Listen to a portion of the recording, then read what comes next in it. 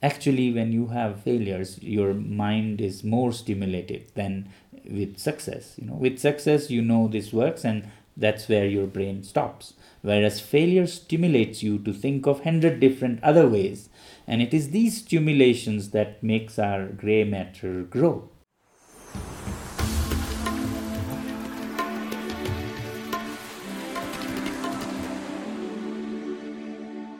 Welcome to Factorially Outliers. It's a podcast with outliers, and I'm so excited and happy to have traveled all the way from Bangalore to Leh to meet someone I have watched and heard a lot about, Sonam Wangchuk. I will let him describe himself. And the first time I really heard about you, Sonam, was when I was in Jalgaon and I was meeting the Jain irrigation team, and they talked about you and what you were trying to do with ice stupas. And to be honest with you, I didn't get much. So what it is and how does it work? And then Rohini Nelikani mentioned about you, and that got me really excited when she discussed in detail.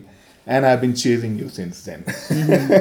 So this is clearly one of the longest chase and one of the farthest I have come to meet someone. But I'm excited to look around and see what you have built, what you're doing. So just to start with, Sonam, and to get our listeners to understand better who you are and what you do. First of all, welcome, a warm welcome after your hard journey up the Himalayas. And yes, you mentioned about the Istupa and Jain irrigations and Rohini. They have been people who have been supporting us with this, so I warmly think of them when you mention. I would say I'm basically, I like to describe myself as a teacher. I like teaching very much, and teaching while engaging young people to find real life solutions to the problems. Education is meaningless if it is just for the ritual of education, to pass some exams and to get some degree. When you use it to solve problems and make people's lives comfortable, then there is a purpose for education. So therefore my journey has been of finding solutions, and to do that engaging young people, and therefore it is both innovation and education. So it could range from examples like high up in these mountains where you have come, and you must have realized firsthand that it can be very cold even in June. So you can only imagine what it would be in January. I'm shivering now. Exactly. So what I want is that people do not leave Ladakh because it's cold.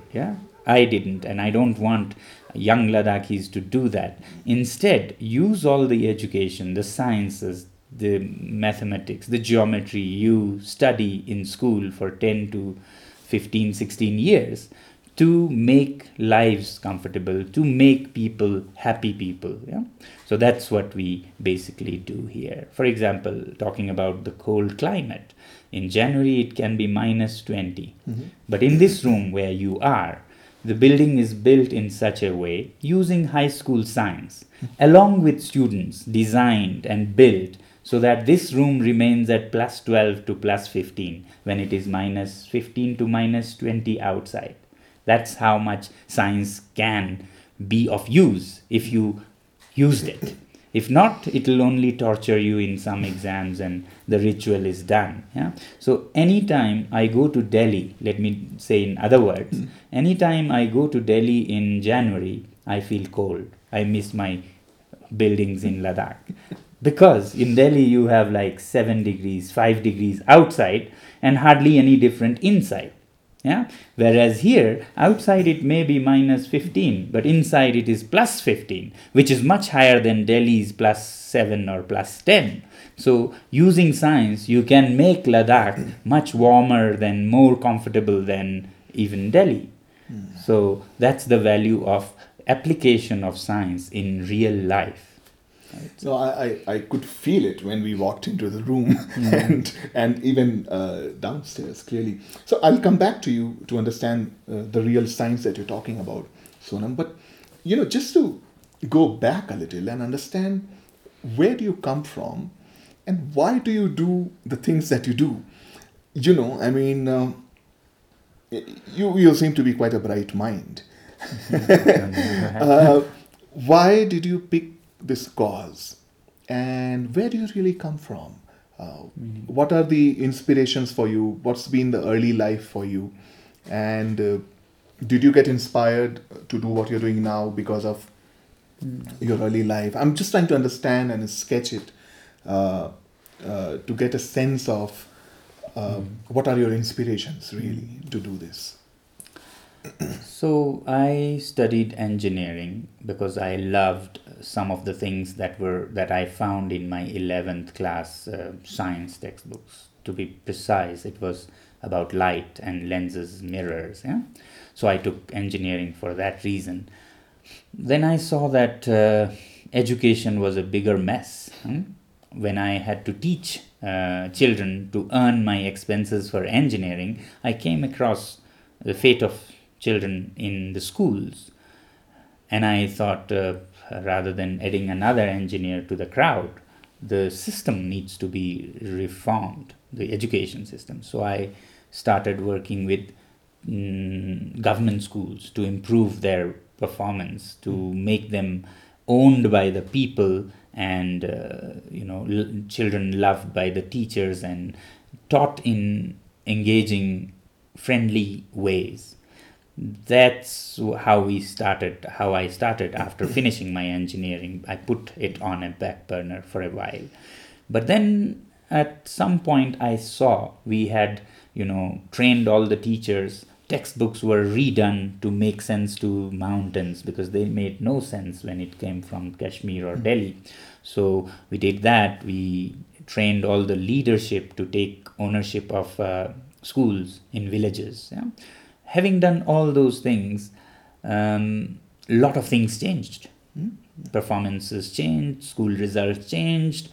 But then at a point we saw that it's not only about textbooks and teachers, the buildings also are a very important contributor.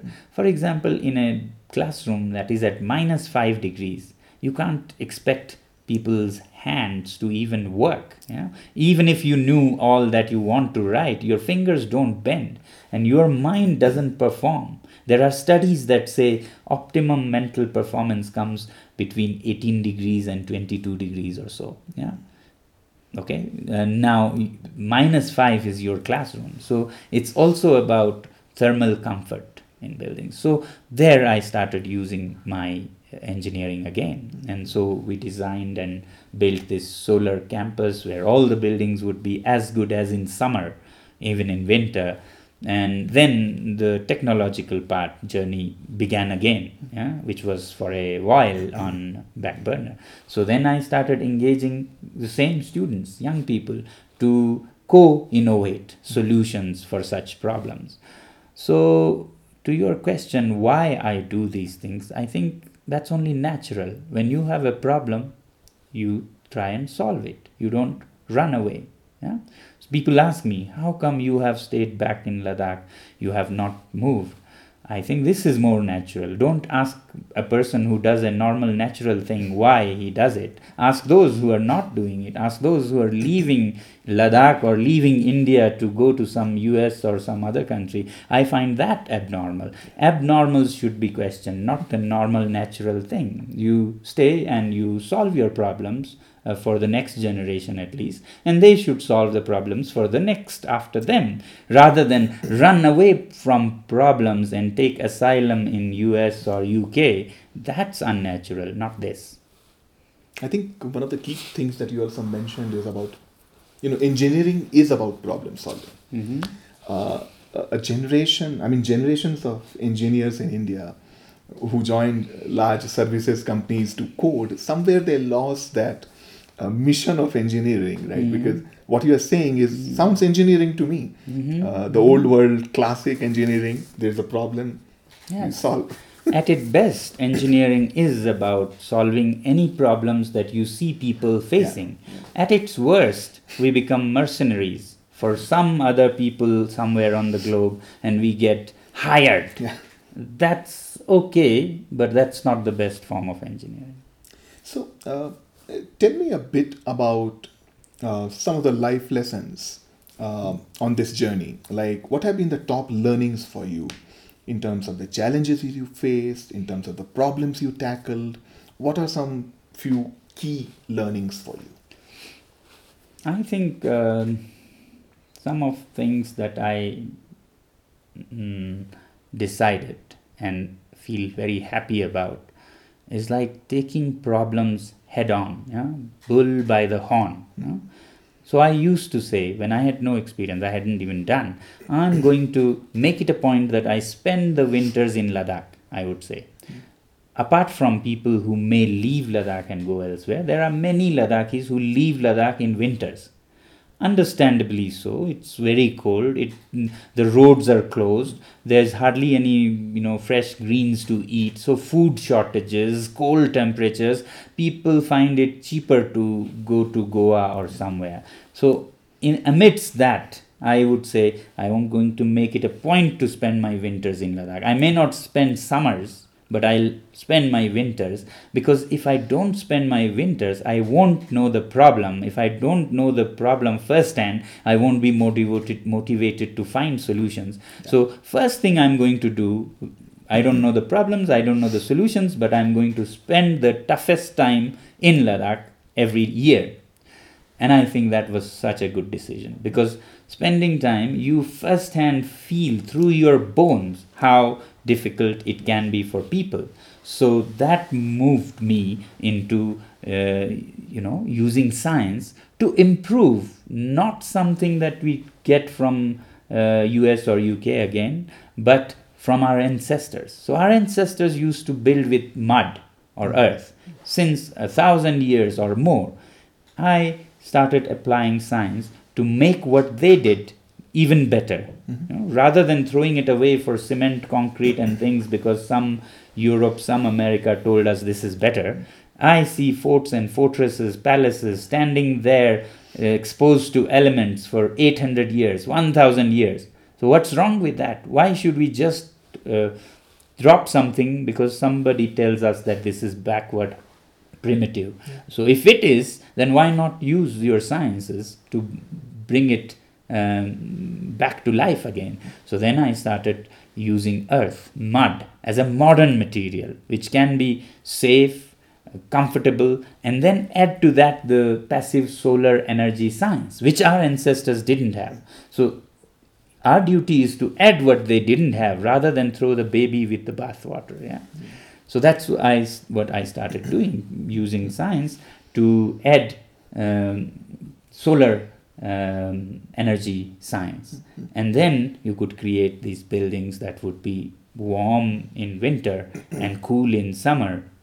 So that's how I see use of engineering technology to solve your immediate problems and make lives more comfortable. Very, very insightful, Sonam. The other thing you mentioned is why question someone who is doing natural things, question someone who is abnormal.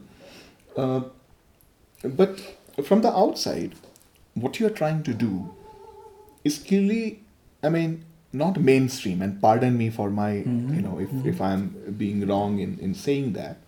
But what I really mean is, like, the way you are tackling education is not how they do it in mainstream schools, right? So in that sense, you are not following the mainstream crowd. Now, when you are doing something like this, which is against something which is playing in the mainstream, what is your sense of conviction? And it's one thing for you to be convinced, but it's other thing to convince people, who adopt your idea of this and put leap of faith in you.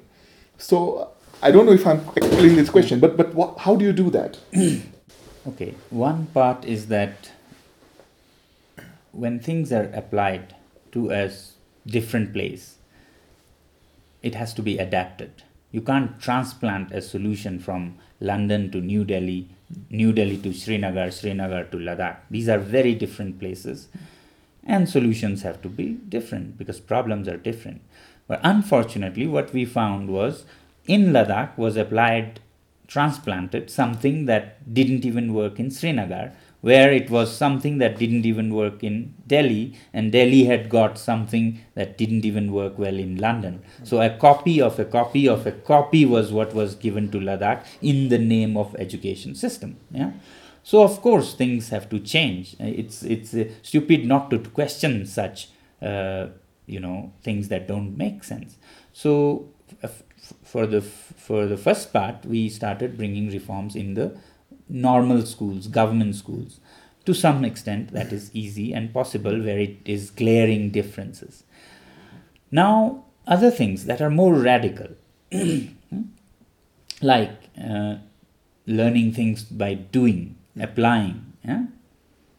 Often, normal systems like that of the government are not ready for that, yeah? Because they have many constraints of time and other guidelines and so on. That we started applying on students who were failing the system. Okay, they are failing the system and therefore they need to be helped. Okay, actually they are not failing, the system is failing them. There's nothing wrong with them, but the system is such that they are rejected by it. So we started applying other principles or experiments in education while trying to I would say rebuild broken products from the system. And call it design, call it serendipity, that people who have failed in a system are ready to try anything. Yeah? They don't have much choice because they are rejected by a system. So it has always been convenient for us to to use our radical experiments on people who have been dropped and are ready to do anything to rise again. So therefore we have been like lucky in a way to be able to try our new concepts in this school, where it is not for the top scorers who would be very finicky about what they want, what they don't, but we do it together with those who are rejected by the system, and they are ready for something new and we are ready for something new to experiment. So it works fine. What have been your how long have you been doing this, and what has been your experience in doing this? Well, with the dropout or 10th grade failures, we've been working for some 20 years now. Wow. Yeah? And we've been trying to teach them, help them learn the way they learn if they don't learn the way they were taught. Yeah? So change something, so make it more experiential. If you don't have a theoretical mind to grasp lectures, then you have a normal mind that can grasp more with the five sense organs, if it is not just a classroom thing that doesn't even use all our sense organs. So doing things, experiencing, managing the school campus itself, that's how this school is run. So classes are not just in classrooms, but it is around them being here. They run this school, they run it like a little country. They have an elected government for every 2 months, and then they get an elected leader who gives them rules, responsibilities. That's what prepares them for life, because this is what they'll see.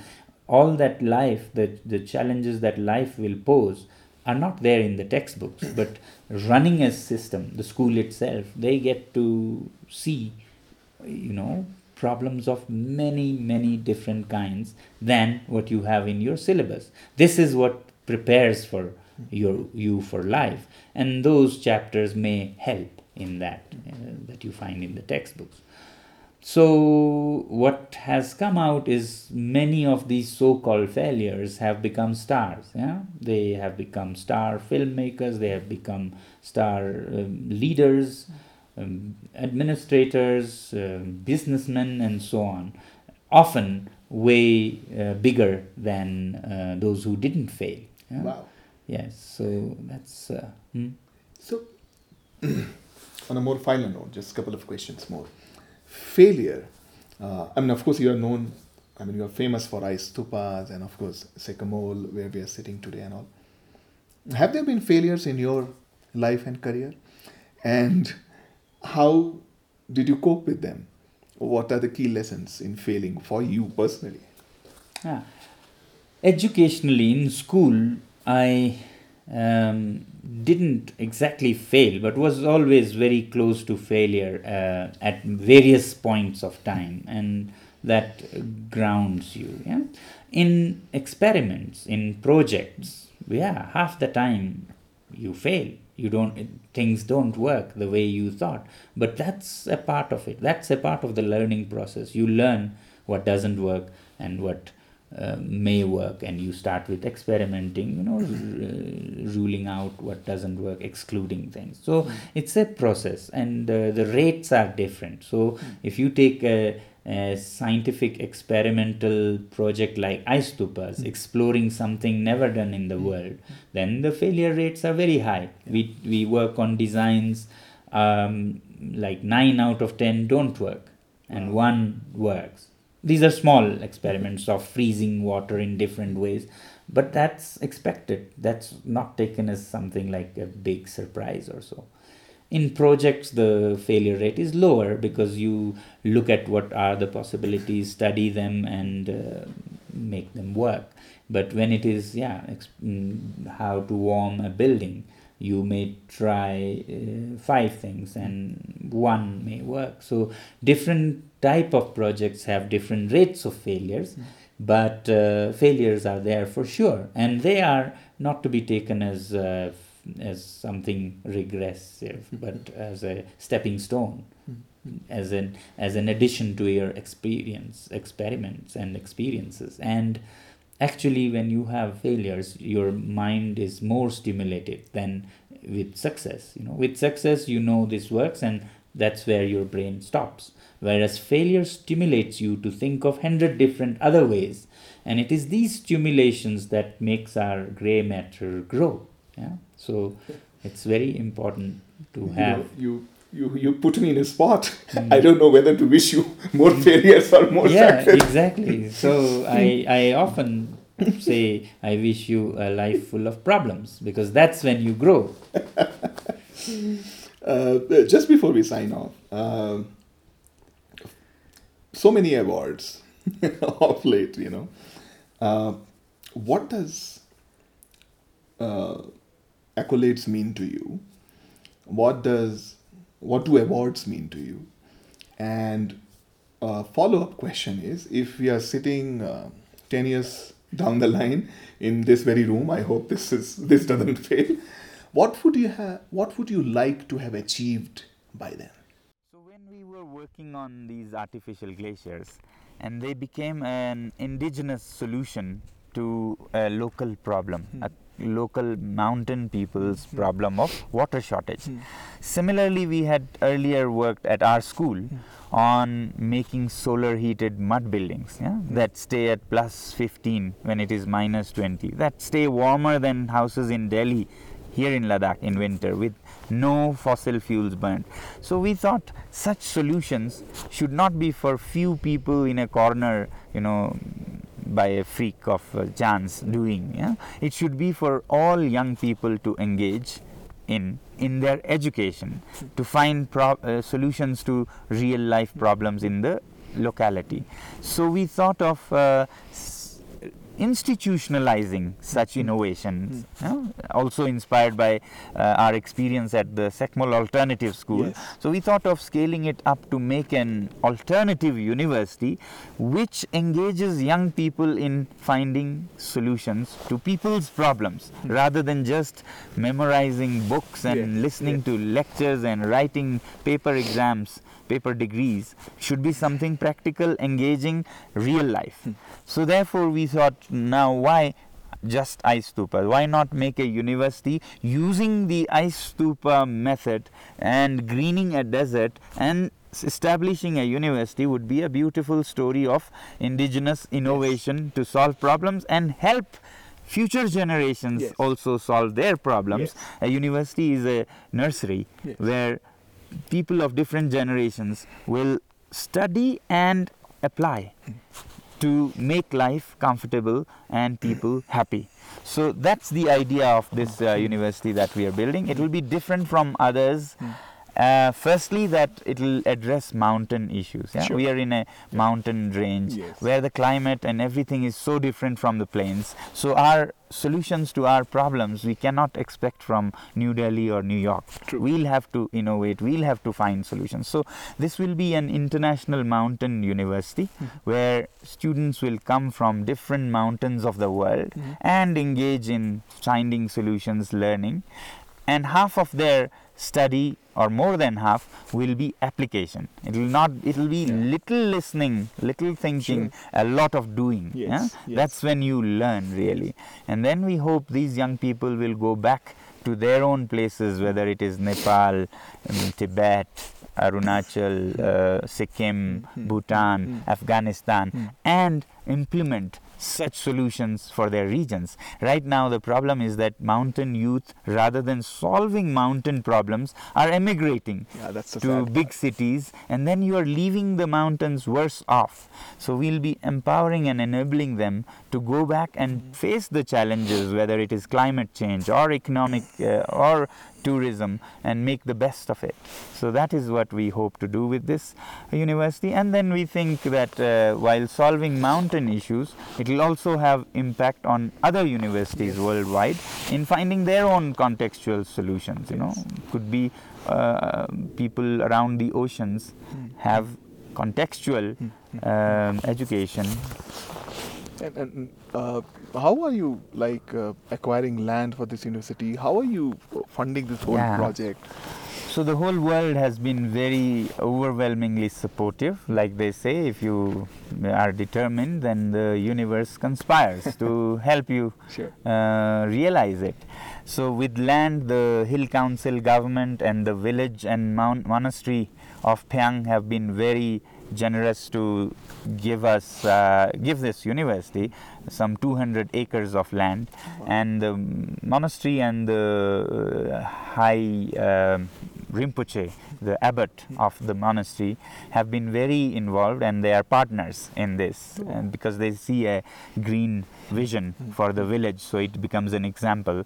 And then we started funding this university.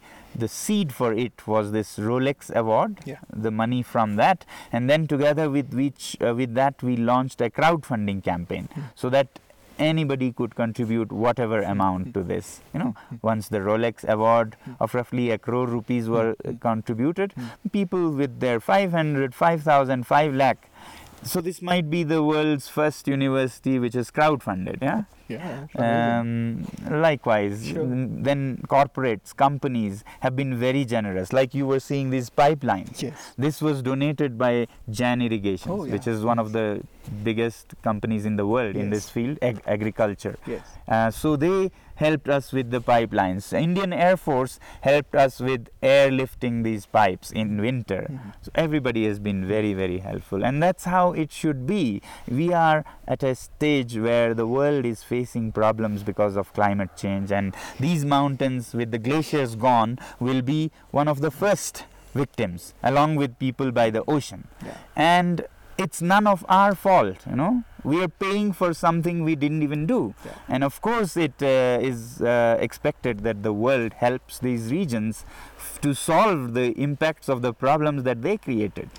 So it would be only surprising if they didn't come to help. Just finally, this crowdfunding program, if someone wants to participate or donate, how can they do that?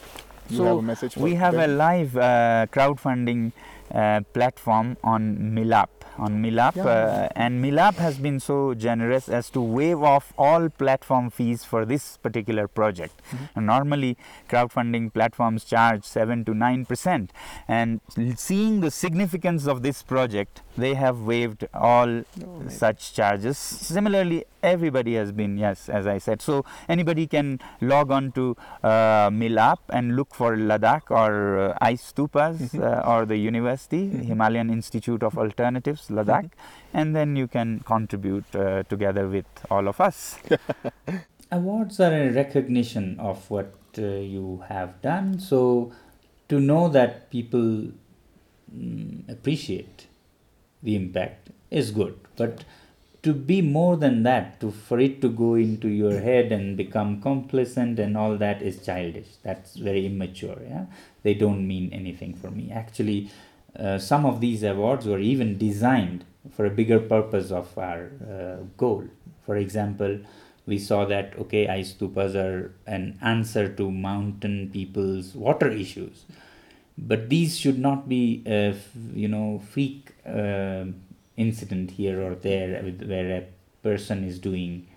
These should be a part of young people's education. Yeah, that's when we thought, there needs to be an alternative university which engages all young people in solutions like this. So university system needs to change, and it needs to be more practical, more engaging. Now, how do we open an alternative university? It needs lots of resources, lots of help. How do we reach out to lots of people to get support and to get human resource, financial resource? So we said, a good, fast way of reaching out to people for help is a well-known, renowned award. So we applied for this Rolex award on those grounds. It was a secondary thing, the award. The goal was to scale up into a university, what was a school. So we applied, and luckily we got. Now, the publicity around it took our message of this university together with the award. The day it was announced, we announced the university concept to the world. So the award took the message of the university, and the award came with some substantial money. And we said, we are contributing this money to this university. You can also help. So otherwise, you're like beggars. We have nothing. Please help. Here we could say, we are contributing $100,000. We welcome you. So that was a strategy to, to ride. And that's how I see. They are as useful as you can make of them for the next goal. Amazing. The final question was, Sonam, if 10 years down the line we are sitting and having a conversation, what would you have liked to achieve? I would continue to wish to change the education system. So what we call an alternative university that we embark upon, I would like that in 10 years it's no longer an alternative, that it becomes the mainstream higher education, that it has it's established in Ladakh, but it has ripple effects all over the world, where universities that are today just chalk, talk, and paper, paper degrees, paper exams, nothing but paper. More power to you, Sonam. It's amazing conversation with you, and I wish you, like you say, enough problems. Thanks. But more importantly, I think you have faced a lion's share of your problems already on your journey. More success, and wish you achieve your dreams. Thank you so much for talking. Thank you. Thank you.